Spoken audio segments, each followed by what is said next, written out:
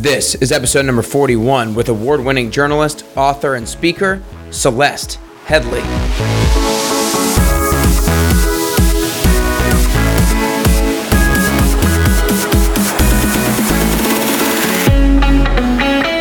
Hey everyone, and welcome back to Nick Carrier's Best You podcast. Today's episode is all about how to be a better listener and how to have better conversations. This is a topic that I've been super intrigued about lately because I've really realized the importance of curiosity and of having the ability to listen well. Celeste is an award-winning journalist who has appeared on NPR, PBS World, PRI, CNN, BBC, and other international networks. Back in 2015, Celeste's whole world changed when she gave her TED Talk called 10 Ways to Have Better Conversations, which went viral and is currently up to over 19 million views worldwide. This turned into her doing tons of speaking engagements and writing her own book called We Need to Talk: How to Have Conversations That Matter. In this interview, Celeste talks a lot about the different lessons she's learned as a journalist, having interviewed hundreds and hundreds of people. She talks about the time she screwed up big interviews, what she's learned from them, and what she currently struggles with the most when having a good conversation. However, she also gives tons of tools that we can start to implement into our own lives that will allow us to connect better with others and have the best conversations that we can. I selfishly was so excited about this conversation with Celeste because I knew I was going to be able to learn so many things from her that I can try to implement into my own life, and I know that you will feel the same way. Make sure you share this with your friends, nickcarrier.com/podcast. And while you're listening to this episode, take a screenshot of it and post it on your Instagram stories and tag me and Celeste at Carrier_BestYou and at Celeste Headlee to let us know your favorite part. When you finish listening, if you enjoy it, leave a rating and review on iTunes or the Apple Podcast app. If you're on the app, just scroll to the bottom, hit 5 stars, and then leave me a note letting me know your favorite part. This would be a huge help and support to the show to move it up the ranks, get it in more ears, and ensure I can keep bringing on these amazing guests. But for now, it's time. It's time to work on being our best self today with the amazing Celeste Headlee. All right, what's up, everybody? Welcome back to Nick Carrier's Best You podcast. I'm so excited for today's interview because I have a master conversator with me today, Celeste Headlee. And Celeste is an award-winning journalist, author, speaker, musician, and you were the presenter of the TED Talk, the 10 Ways to Have a Better Conversation, which now has over 19 million views worldwide, which is unbelievable. I'm sure that just still blows your mind every single day. But I'm really appreciate you taking the time to spend with me here today. It's my pleasure. Looking forward to it. Yeah, well, so I want to get right into basically the formation of the TED Talk first. I heard that you were prompted that figure out a problem that's going on in the world and figure out the way to fix it and kind of present it in that way. And so I know you talked about how you were a little bit frustrated how people weren't having as many conversations as maybe they should be. But was there ever like an aha moment when it was like, this is what I'm going to speak about? I don't know if there was an aha moment. I mean, for me, the aha moment came a couple years early. I mean, I'm a journalist, so I see really bad conversational skills from our politicians on a daily basis. But I think a couple years before I did the TED Talk, I had a conversation, and I talk about this in the book, that was really important. The stakes were quite high, and I should have nailed it. I am a professional conversationalist. I literally get paid to do that. And it went badly. And it really made me stop in my tracks, because if I had prepared for that and taken every bit of advice that I could get, the best advice I could get on how to make that go well, and I did this better than most people anyway, and I couldn't make that go well, then there had to be something else going on. And that's sort of what set me on to starting to do the research on my own, kind of starting from scratch and throw out all the research I'd heard before. So what would you have told old Celeste Headlee in that? What piece of advice would you have given her that would have made that situation or that interview not go badly? Oh, there's so much. I mean, for example, one of the things that I did, and a lot of people do, is practice what you're going to say. When what I really should have been doing is figuring out what questions I needed to ask. So both of us. What's the difference there? What are you saying? What's the difference there? For example, I went in there prepared to give my case. Right? That doesn't generally work. And there's a few reasons for that. Neurologically, Homo sapiens are not the best listeners. We struggle to listen.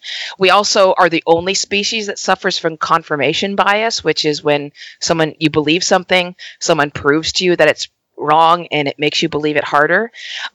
So we have all these things working against us, or the person I was speaking to had all these things working against us where he wasn't going to hear what I was saying.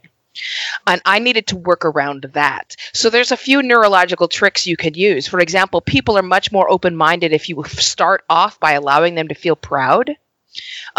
So if you start a conversation by asking them about what's the best thing that's happened to them, or the best thing they've done in the past week or the past month, you make sure you start with a handshake. Just that simple human touch actually double digits of impact on making a negotiation or a deal go better. So there's certain things you can do, and for the most part, it's about setting the other person up for success, right? All of these things I'm telling you are about me taking into consideration where that person is coming from. And what I did was I tried to set myself up for success alone, and that didn't work. So what are some other ways that you can set people up for success before a conversation outside of just praising them right at the beginning? One of the things is that you have to make every conversation interactive. Like, you have to let the other person respond. We watch Sesame Street, and we think that that's how kids learn, right? When they say, "What color is this?" and the kids say green. And we think, oh, that's how children do it. They have to interact constantly. No. That's how human beings learn. You have to give people a chance to respond and interact, which means you have to keep your little your part of the talking needs to be kept to like 30 to 60 seconds at a time before you stop and let them answer and you really listen to what they're saying. People need to be heard. They need to feel that they're heard. And that's when a conversation can actually become productive. Otherwise, it's just two people saying what they think in the same room at the same time, and there's no change that will happen. Wow, that's so funny, because I'm actually taking a stand-up improv class right now, like something that's completely out of my comfort zone. But that's what I feel like, or that's what I've been told and instructed as like one of the things that I don't do very well. Is I'm constantly trying to think of the next thing I'm trying to say. And then my instructor keeps saying like, wait, give it a second, actually hear what they're saying so you can respond to them and don't just give your own piece of advice or your own take on the situation. And improv is a perfect way to practice that, because there's this great Office. If you've ever watched The Office, there's this great episode where Michael is taking improv classes, right? And every single time he does an improv, he ends up holding a gun. Right. So they'll be like, "Oh, here we are at the beach enjoying this sunny day." And he'll like whisper in their ear, and the guy will be like, "He says he's holding a gun." Right. So he's literally not giving the other person a chance to have their input, and he's not being changed by their input. And so he's ruining the whole thing. Mm-hmm.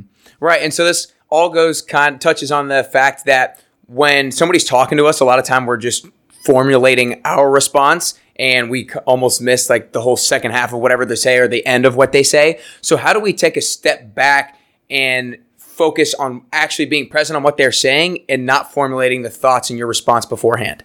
So first I want to say we don't just miss the end of what they're saying, we miss most of it. Most people come up with their response within 5 to 10 seconds, and then they hear nothing else of what's said.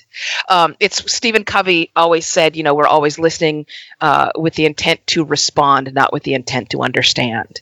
So it's going to happen to you. The thing that you can't do is say, well, I'm not going to do that anymore. There's no such thing as clearing your mind. That is BS.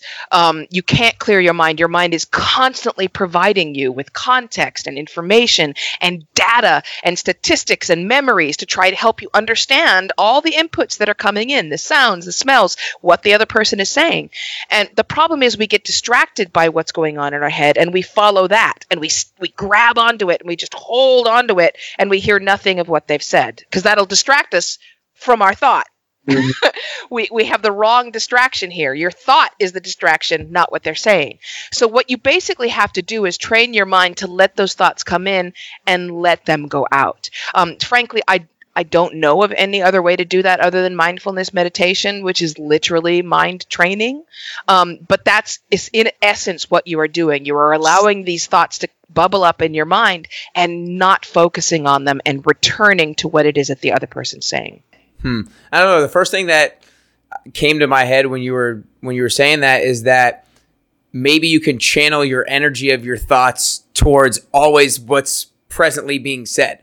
And I don't even know if that makes sense, but just like always focusing on channeling whatever energy is going on in here towards like the next word that they're saying, instead of letting the energy up here be based on what has been said in the past. Yeah, and you've just described mindfulness meditation, right? Because when you're meditating, you're channeling your energy on just paying attention to your breath and letting all this stuff go past. Now you use that exact same practice to focus your energy on what the other person is saying and let all this other stuff go past. It's the exact same practice. You don't have to call it meditation if you don't want to. You can call it channeling energy. It doesn't matter. It's just that's basically what you're trying to do. And the thing of it is that it does cost energy. It does take effort. It's not, this is not a kumbaya moment where, everyone's going to love it and it's going to be wonderful and beautiful. It's going to be hard sometimes to do that. And sometimes you will not be able to do it. In which case, I strongly encourage you to not waste their time and your time by pretending to listen, but to tell them, I need 30 minutes, let me get back to you. I need 30 minutes, there's 60 minutes, let's get back to this tomorrow or whatever it may be. Otherwise, you have to understand that it will cost effort. In fact, listening in an engaged way burns a trace amount of glucose. It's not enough to help you lose weight, but it does burn actual tangible energy. I bet it does. And I think it's the topic that we're talking about right now is very translatable to interviewing, but almost like in a little bit different sense, because whenever you've interviewed hundreds and thousands of people or whatever, but you prepare beforehand and you have kind of a way that you formulated a way that you think the interview is going to go. And at least you have questions that you're going to ask. So how do you stop from thinking about that next question that you're going to ask and just completely be present? Because I think it is a little bit different in an interview than just a regular conversation, because you have a question an idea of a question that you want to ask. Yeah, I mean, basically an interview is a formal and excellent conversation, right? Like it should be structured and go beautifully, but at its essence, it's a good conversation. So when I'm setting up to do an interview, I do all my homework and I create an arc of the conversation, meaning I don't write questions. I'll write the first question and that's it. So I know where I want the interview to begin. I know basically where I want it to end, and I have an idea of what the middle will be.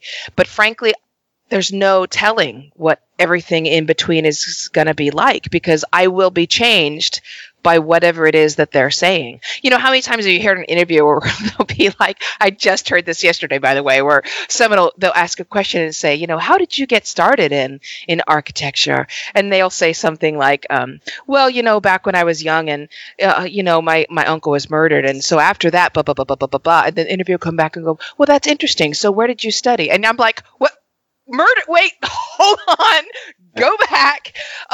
So when you write questions, there's a tendency to do that. You're just going to the next question. It's better to just give yourself bullet points. Like, these are sort of the topics I want to make sure I touch on, and don't write the questions. Let the questions come to you. And it ends up being a discipline, right? Mm-hmm. I mean, you're not going to be able to do that on the first day any more that you can go to the gym once and get a great pump and then you're done for the rest of your life. No, it's going to be a daily discipline of getting better at that and better at that, to return your focus to them. And what I have found I can do is that if I sort of have my bullet points there, I can at this point focus on what somebody's saying, and my brain is now trained to formulate that next question in the background. It's doing the update while I search the internet, right? I mean, so I can do that in the background, and then when they finish their sentence, I can take a breath and go, but what about la? Okay. So it just probably comes probably with a lot of practice and just doing it so much over and over again. Well, I wanted to get to at least the beginning and the end of the conversation, and then that arc in the middle of it. Do you like actually tactically create something that shows that arc? Like, do you have a piece of paper that says like start, finish, and then like some bullet points up here, or what does that exactly look like? Or are you just in your head? Started, I did. I would actually write out the arc, beginning, middle, and end, and then I would have all the bullet points there. I actually wrote a book literally I wrote everything I know about interviewing, and it's on Amazon. It's called Herd Mentality, and it's basically here's how you do a good interview, based on not just me, but like some of the best Steve Inskeep, all the best people from NPR gave me their input on that as well. But you meet yourself where you are. So if you're not practiced at creating an arc on the fly, and that's one of the hardest things, then you just do it in advance. Just write it out. Write yourself an intro because the intro helps focus your mind. It's like that opening paragraph in the essays you had to do for school. It's like, this is what this is about. And then create your arc. Here's the beginning and the middle and the end. Understanding that the middle and the end very likely might change. And so you have to then change that arc in your head. Mm. And if you need the time, especially because you're in a podcast, right? You can edit this. If you need the time, say, hang on just 1 second. I'm going to consult my notes, and then look at your notes, and you can redo it, and then you can go back. Yeah, cool. So you said that, I've heard you say that one of the number one questions that you get all the time is how you can, or how people how can I get other people to talk to me differently? Because people blame bad conversations on other people. And there's so many different instances, right? People blame a bad, when they go on a date and it's like, oh, they're just someone who can't have a good conversation. And probably people in business do that all the time. Like, I didn't make the sale because the other person wasn't a good conversator. So how do we start taking ownership and responsibility for the level of conversations that we have? Yeah, fewer than 1 in 5 people blame themselves when a conversation go bad. Fewer than 1 in 5. And that math, it doesn't really work. So we're not great. We're actually good at seeing what other people do well and don't do well. We are incredibly inaccurate at judging what we do well and what we don't. Like, the vast majority of people say that they're above average drivers. Which, again, that's not how math works. So you're from LA. I'm from Atlanta. We know. Oh, Atlanta drivers are crazy. They are insane. Coming from an LA native, you guys are nuts. We have to understand, and I tell people all the time, is like, when I'm talking about these things that we don't do well in conversation, I'm not talking about you or you or you. I'm talking about us, including myself. Like, we are literally going to have to work at this for the rest of your life. It's never going to be something you just master. Conversation skills are a skill. They're not knowledge. They're not facts you can memorize and then you're done. They're a skill that you have to constantly practice. So in terms of understanding, taking blame for conversations, you can pretty much assume you have at least 50% responsibility. And I would even take it further because, frankly, at this point, because I've improved my conversational skills, I can, not always, but I can single-handedly turn a conversation around, which means I have a lot of power in that way. People want to change others, and the sad news is you just can't. You will come to conversational bullies who interrupt you all the time, and there's things you can do, but if they don't want to change, you won't be able to. So you're just going to have to instead learn how to either not talk to that person if it's possible, or deal with it if you have to talk to them. And it's the same thing that's true with every other foible that everyone comes to me and says. They run on and on and on. They won't stop talking about their kid's dance recital. Whatever it is that you hate about the other person, one of the exercises I have people do all the time is I say, write a list of the 5 or 6 things you hate most that people do when you're talking to them. Now, take any identifiers off of it and walk it around to the people who know you best and say, how many of these things do I do? And you will find, what my past experiences taught me is that you will find you do a lot of it. Yeah. That takes courage to be able to do that exercise. That's for sure. Everybody's like, yeah, you do every single one of those. Yeah. The things that annoy us most are the things we do. Yeah. So it sounds like you said that everybody should have the initial, or just the idea that it's basically 50-50, half my responsibility, half yours to have a good conversation. But you said now that you feel like you've developed conversationally so much, you probably almost feel like you have the power, if you will, just to put a number on it, like 75%. Like, you feel like you can bring somebody who's maybe not as good of a conversation up to a higher level just because you can have a better conversation, or just because you know the different tools too. Yeah, absolutely. And a good interviewer, that's what you're supposed to do. A lot of interviewers make this mistake of thinking that they need to prove in an interview how smart they are. And people don't actually care how smart you are. Your job is to really let the guest shine. Ask them the questions only they can answer. Bring out the best in that guest. And after 20 years practice of doing that, bringing out the best in another person, I've gotten relatively good at it. I'm not great at it. I mean, I'm not perfect. There are plenty of times. In fact, just a couple weeks ago, I came away from a party I had in my house and I was like, oh my God, why did I talk so much? So it is not a perfect, art or science for me, but you can get good at bringing out other people's specific knowledge and the things that are so interesting about them, the things they know that nobody else knows. If you can find that thing they know better than anybody else in the world, you're going to have a great conversation. And we even have scientific studies showing that your enjoyment of a conversation increases as the amount you talk goes down. Wow. That's crazy that there's actually science behind that. But I want to touch on, it's an ongoing process being able to have bring the best out of people and interviewing and stuff like that. But how do you actually ask those questions that matter the most to people? Like that, I feel like a lot of us get good questions and we know when we're asked a good question to ourselves and we're like, oh yes, I want to answer this. Like, how do we ask those really good questions that bring out the specific knowledge that person has and the question that makes them feel the most powerful, if you will? So I think one of the things to do is to make sure you're always trying to ask questions that haven't been asked before. Yeah. And the other thing is make sure you're actually asking them questions about the thing they know best. I'm constantly surprised by the people who interview authors and ask them about their family life and not about writing. Or the people who get a musician on them and ask them about politics or anything else except what kind of guitar do you play? Why do you play that guitar? And they'll say something, somebody will say something. Somebody was interviewing the Keb Mo yesterday, and one of the best living Delta bluesmen lives in Nashville now. Delta bluesman alive. And he says something about the Delta blues. And the first question that occurred to me was like, wait, tell me what the Delta blues is. Yeah. What's the difference? He was talking about being in Chicago. I'm like, well, wait, so what exactly is the difference between Chicago blues and Delta blues? Why do you play that guitar that you've had for 45 years? Let them talk about the things they love. I say this all the time. Questions are so powerful, and you can use the brain to your advantage. The Harvard study in 2012 showed that talking about yourself activates the same pleasure center in the brain as sex and heroin.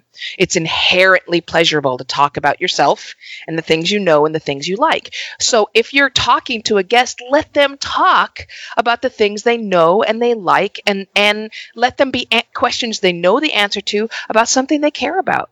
It's really, it's quite that simple. He's sitting there talking about growing up in Compton. I mean, how do you not have a billion questions about growing up in Compton and becoming a Delta blues man, right? And then what was that conversation like with the other African Americans when he's 20 and he's having to explain to his friends who are all listening to NWA why he's listening, to 100-year-old blues? Like, those are the questions I want to ask that he's never been asked before. I find myself being able to do that better when I'm doing a podcast interview. If I try to take out of my mind that I'm doing a podcast interview and that I'm more having a conversation, and this whole thought process made me think about what I was going to say when I blanked out. With the biggest tool for me to realizing the faults that I have in interviewing is being able to go back and listen to the times where they're talking about something, and then I bring up something completely else, and I'm like, what am I thinking? Well, I was not listening at all. But I do the best at that when I put myself just trying to learn more about them instead of actually putting myself in a podcast interview. And you can make that a daily practice. In my book, I try to be as honest as possible. And one of the things I talk about is being on a national show, and I'm sitting there interviewing a BBC reporter, and he stops talking. And I know he stops talking just because there's not sound anymore. And I was like, oh. And I asked him a question he had just answered. So it was clear to all the millions of people listening to NPR that I was not listening. It happens to everybody is what I'm trying to say. But what I have found is that if I go into every single conversation saying, I'm not going to leave this conversation until I learn something. Will not. Like, that's my goal, is to learn something from that other person. Then it changes the tenor of the conversation completely, for me anyway, and it helps me stay focused on really listening to them. Yeah, no, I think that's a powerful, like, actual tool and tactic that you can use to just put that into your brain before going into it. But we mentioned it, or you mentioned it earlier, about how we have confirmation bias when we listen, and also when we watch things, we have that confirmation bias, I think. So, and I feel like I've experienced the same thing in doing interviews, is that I hear things much louder that I agree with or that I enjoy talking to or talking about than I do the things that I maybe don't agree with or that I just like am not as fascinated in. So how do we drop being a biased listener?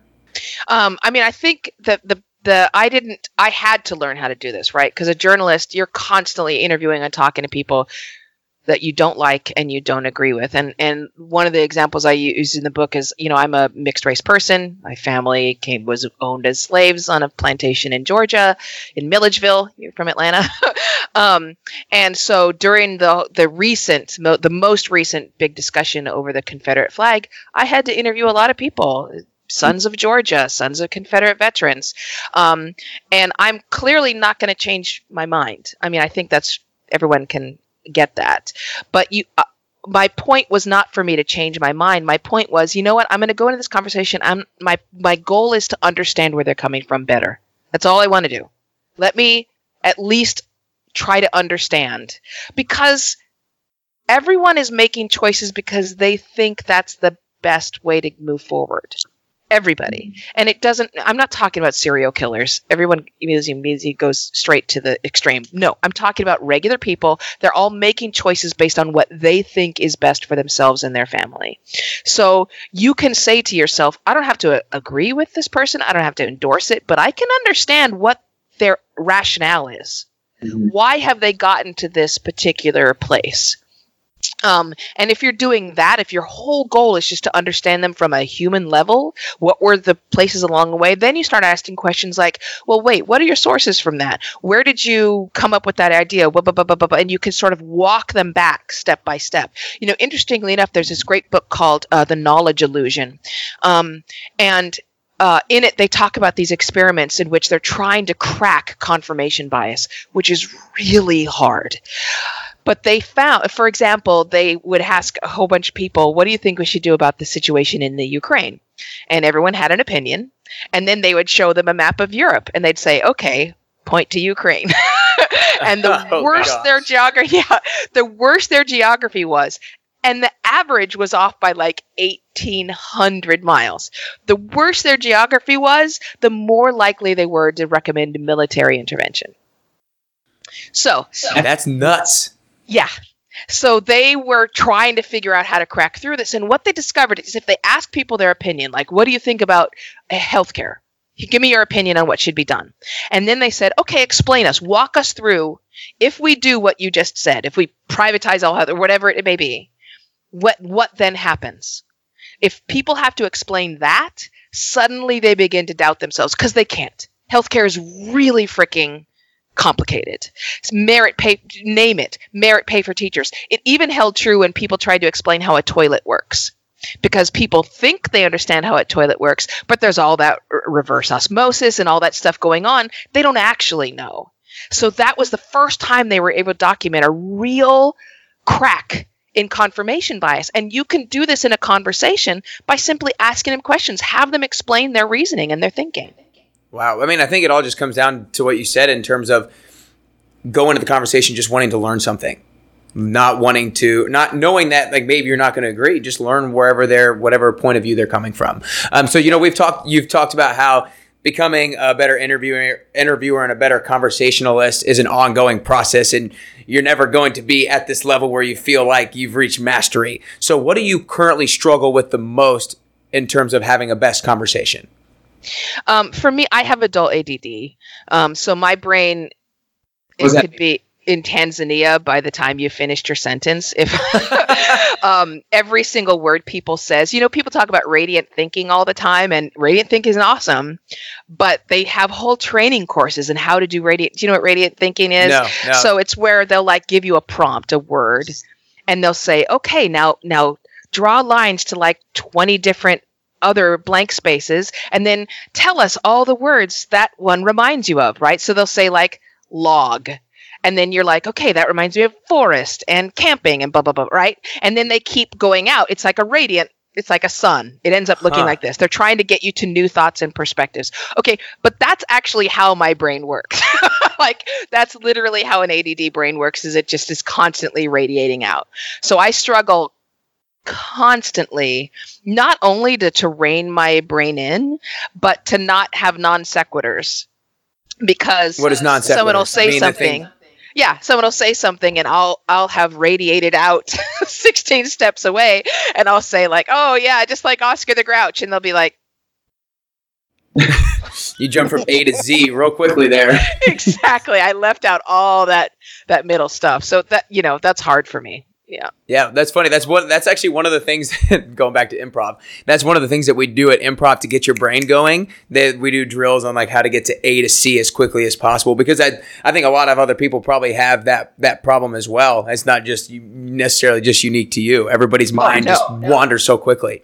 Yeah. Oh, absolutely. And especially in our distraction culture that we have right now, Microsoft has for years tested people's attention spans. And on the internet, at least, our attention span is about 8 seconds long, which is 1 second shorter than that of a goldfish.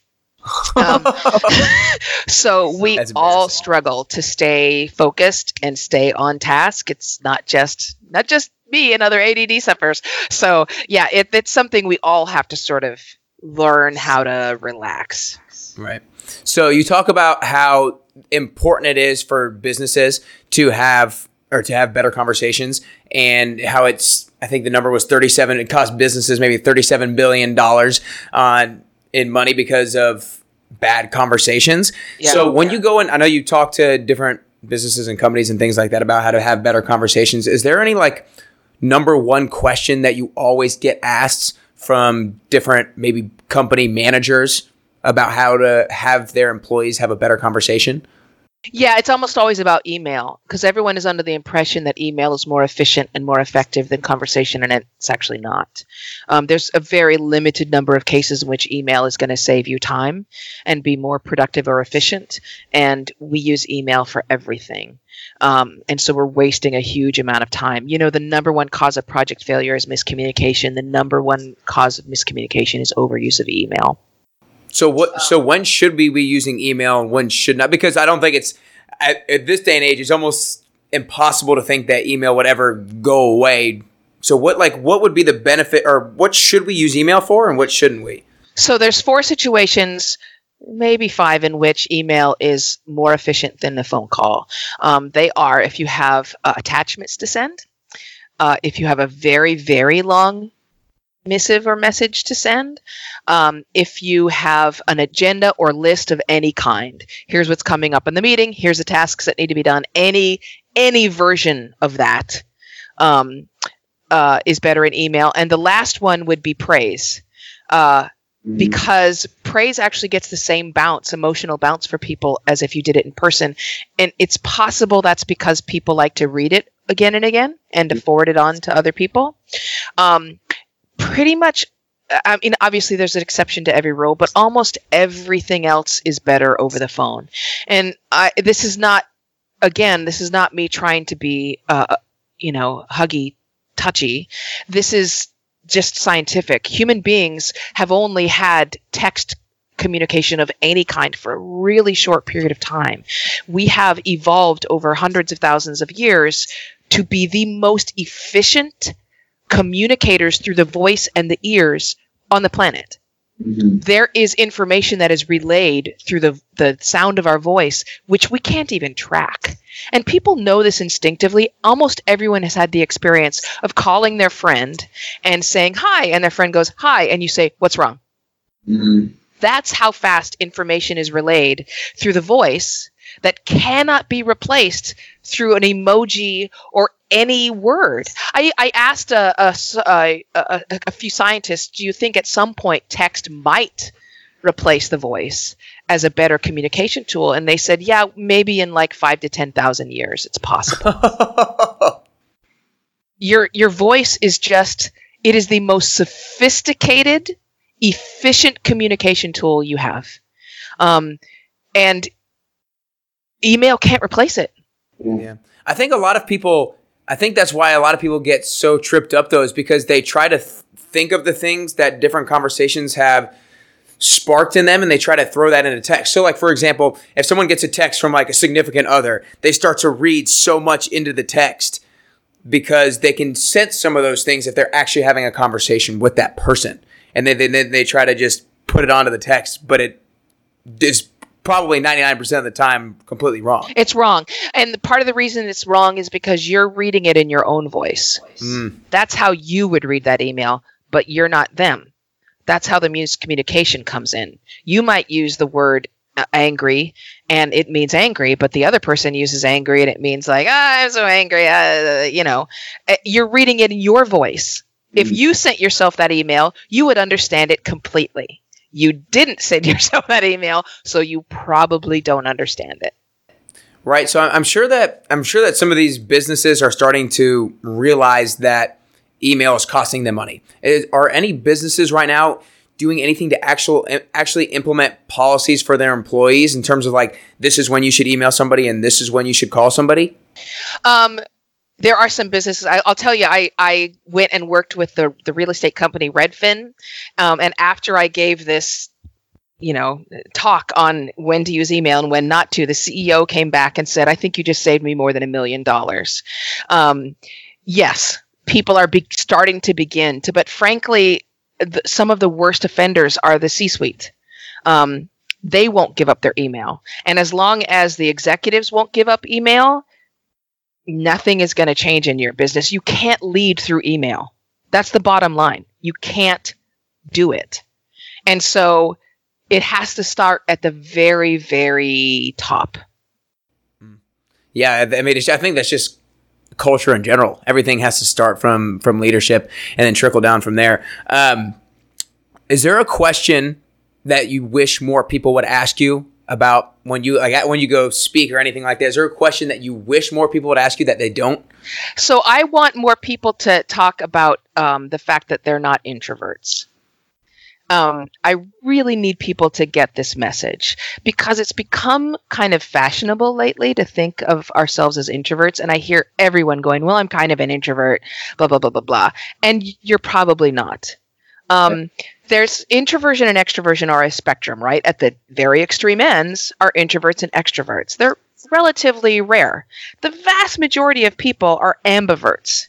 Ambiverts are in the middle of the spectrum. Sometimes they enjoy being among a group of people. Sometimes they need to be quiet, sitting on the couch and watching Netflix. They're more adaptable. They're more likely to be able to go to a party when they don't feel like doing it and actually be like, okay, and then engage. They are healthier. And that's the majority of the human population. The problem with people thinking of themselves as introverts when they're not is, first of all, they're using it as an excuse to avoid social interaction. And it becomes a really bad, vicious cycle. So someone who's not an introvert says, I'm an introvert, and so I'm not going to go out to the movies or whatever with my friend. I'm going to stay home and watch Netflix because I really need to be quiet right now. And as they do that over time and isolate themselves, their social skills will then begin to degrade, which makes them less likely then to engage socially. And the problem is that loneliness and social isolation will literally kill you. Loneliness degrades your internal organs. It makes you more likely to suffer from cardiac disease. It shortens your life by more than a decade. It will literally kill you. In fact, it's so dangerous, the UK just created a new minister post of UK, the Minister of Loneliness. So I have to get to people to stop saying, oh, I'm an introvert, and then isolating themselves because they're following that along. Number one, you're probably not an introvert. And number two, even if you are an introvert, you have to get out and have social connection. It's just harder for you. So how do you get people to stop saying that they're an introvert? Is it just revealing to them how much it's hurting them? I don't know. I wish I had that answer. Do you know that answer? No, but it's not. I don't. I wish I knew that. I mean, the best thing I can do is just tell you it's really bad for you. It will kill you. But there's other things I can tell you. For example, they've given people tests, right? Tests on all kinds of cognitive things, math and history and all these tests. And for some of them, they would have them have a 5-minute chat or 10-minute chat before they took the test. Those people outperformed the others in double digits.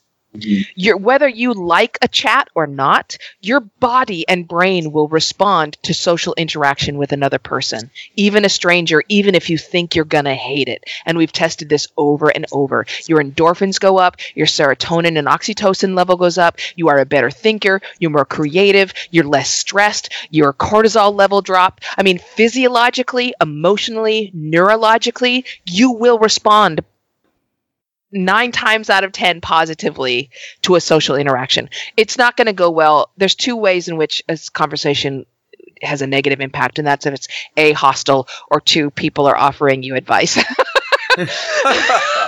But every other time, your body will respond. Okay. So you talk, your TED Talk is called 10 Ways to Have a Better Conversation, but I'm really interested in how can you best really connect with somebody on a deeper level? So what are the best ways to really connect with somebody? Because I think a lot of us have the feeling after leaving a really good conversation, it was like we just clicked. We just had a good connection. So how do you have a deeper connection with somebody through a conversation? Ask a lot of questions. And don't ask deep questions. Like some of the worst things you can do is ask like, if you, didn't have to work ever again, what would your ideal day look like? Come on. I feel like I feel like it's a first date question. Yeah, those are all so dumb. That's a bad idea. Because they're giving you a response that they think is going to make them look good. That's not a real response. Ask them about their memories. Ask them about things they've done. Ask them about their tattoo. Ask them about their hairstyle. Ask them about their hairstyle list. Ask them about the jewelry they're wearing. I mean, people, especially if you're on a date, people put time and thought into what they put on. So ask them about it. Ask them about the significance. It's funny. I always ask people about their tattoos.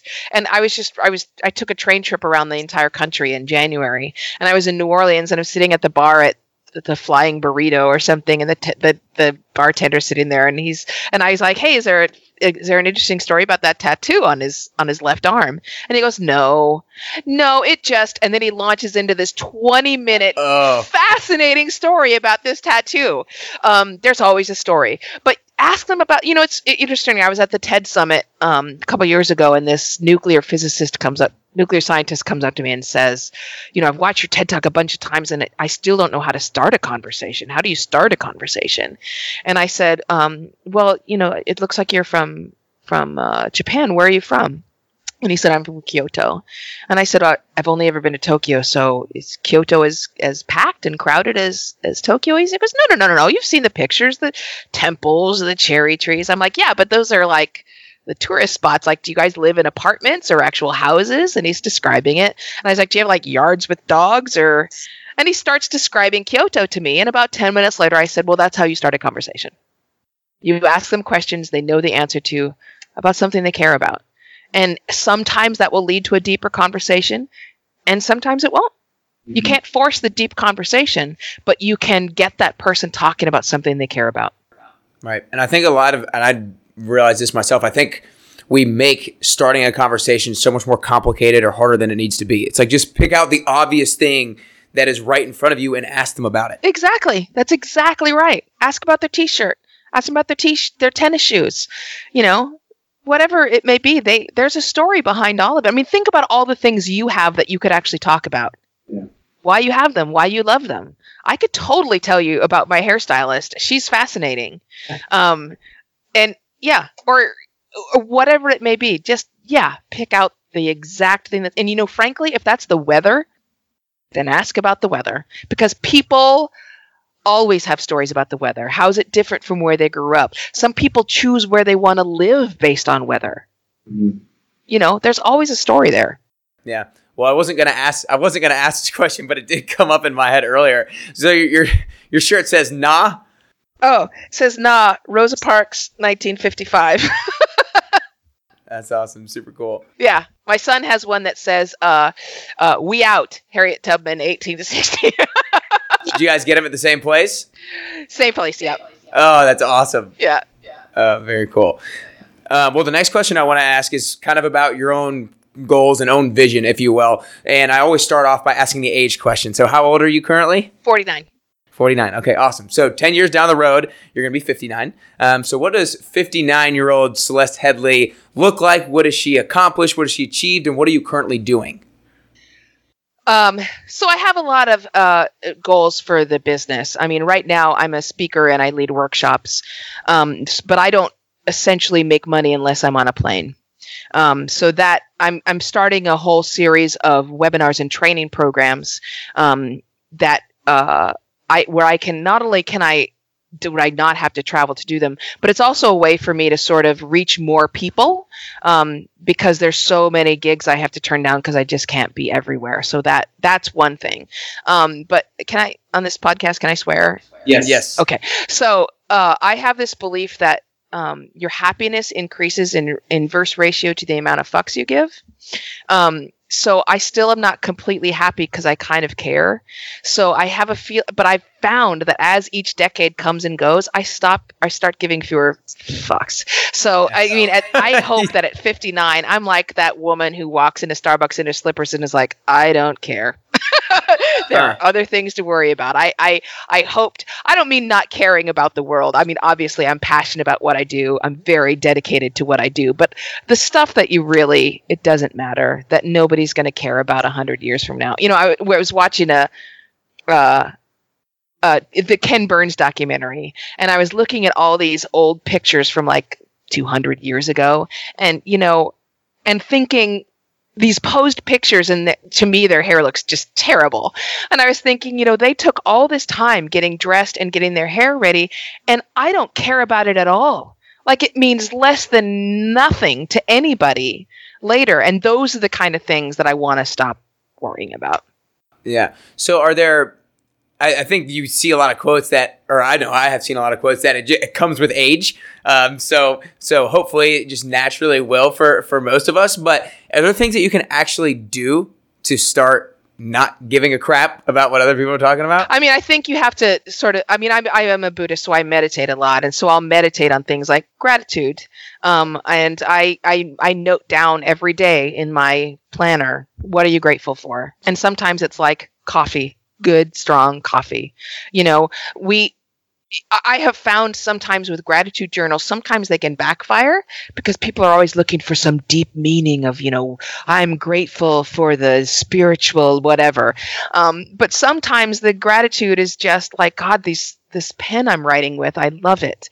And so I've started trying to sort of focus on all these smart, small, tiny things that go well in my life every day that I just love, and be grateful for them. I just bought a house in April, and about a few weeks ago, I sat down in my living room and I looked around my living room and I was like, I love everything in this room. Like, everything in this room is not a compromise. I have it. I own it because I love it, because it's mine, and I'm sitting in my place. And when I shift my focus to really spend time to focusing on those things, it just makes me happier. Interesting. So I heard you say on a podcast a quote that you like, and it was that you can't always be becoming. You have to sometimes just be being. And I'm always like the proponent of you're always growing or you're dying, that sort of thing. And so like that was like the first quote that I thought of when I heard you say that. So tell me a little bit more about what that means of like, you can't always be becoming, you have to be being. So this constant growth mindset that we have, growing to what purpose? You know, I heard the economist Kate Raworth say that if you go to the doctor and they say you have a growth, that's never a good thing. Rapacious, constant growth is neither natural nor is it good, right? What you want to do is find, grow the parts that need to be grown, and the rest of it be stable. The human brain is not designed to be focused and working all the time. And in fact, constant research has shown that those who are the least productive are those that work the longest hours. Literally. Because the human brain is designed to pulse. It pulses between focus and rest. Focused and rest. Right now, we're in this mindset, and this is literally what my next book is about. We're in this mindset where we don't let our brains go idle. And that's not the way Homo sapiens works. If you're going to actually be the best person, then you need to let yourself relax. Let your brain be idle. When was the last time you felt bored? Mm-hmm. And yet boredom is an incredibly fecund, fertile time for your brain. That's where in the background your brain is sort of sifting through all the stuff it's learned over the past few days. That's when it starts doing radiant thinking. That's when it starts to make connections that are unexpected. That's when you have some of your best new ideas, is when you let your brain go idle on the surface, and in the background your brain never stops working. It's doing stuff. But if you're focused and kind of muscling through it all the time, you're going to short circuit. It's not good for you. You need to pulse. And that's what I want to encourage people to do, is pulse. Become and then be, and become and then be.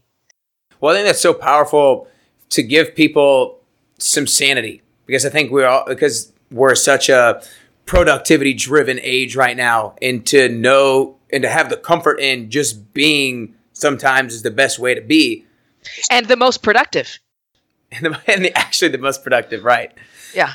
That's awesome. Well, before I ask the last question, I want to acknowledge you, Celeste, because continually today you've gone back to, I'm not an expert, or I'm not great at it, I'm still working. And I think that people who are able to have the courage to acknowledge the different things that, the different gaps they have in their own ability and the different things that they're not as great on, it takes so much courage. And like we talked about earlier, if you can name some of the things that are your pet peeves that people do in conversation, and you can go and ask other people, what do I do, or which of these do I do? Like, that takes a lot of courage. And I feel like you have so much of that, and you have displayed so much of that throughout your career. So I just want to make sure I acknowledge you for that, because I think it's so powerful for me, because sometimes I feel like I hide in some of my weaknesses. Yes, don't we all? I mean, we all Right. do. Yeah, we want to tell a good story about ourselves. It's understandable. That's okay. And of course you do. You're the person that knows your best. Tell your best story about yourself. But also, we're all a work in progress. Well, this has been an awesome interview, and so much great information. I know people are going to want to learn more and support you more. So where can people find more about your upcoming book and everything like that? Obviously, you got the TED Talk on YouTube. We Need to Talk is the book that you wrote 2017, maybe came out. Yeah. 2017. Awesome. So where can people more support you and everything like that? Yeah, I mean, the easiest way is just to go to the website. That's where my team has worked hard to gather everything together. It's got links to the books, and it has links to all the videos as well. That's the easiest thing to do. Awesome. And when can people expect the new book to be out?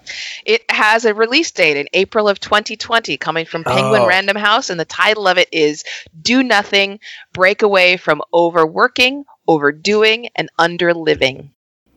Well, the last question I like to ask is, we've talked about how becoming the best conversationalist and being the best interviewer is a constant journey. And so that's kind of what I feel like becoming the best version of yourself is. It's a constant journey. I don't know if we're ever at the best version of ourselves, but hopefully on our last day, we can take our last breath, having the confidence that we got as close as we could. And I always feel like it's a unique journey. Like, I think the way that I'm going to become the best version of myself is going to be different than the way that you become the best version of yourself. So what I want to ask for you personally is if you could currently do or work on 3 things to get you closer to the best version of yourself. What are those 3 things that you could currently do or currently work on?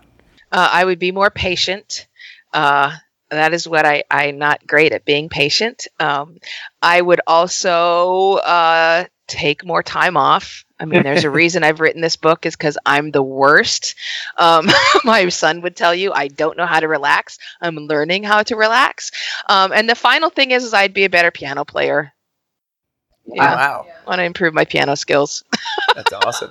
That's so cool. Well, so hopefully you can improve your piano skills with the time that you're taking off. There you go. That's right. All ties in together.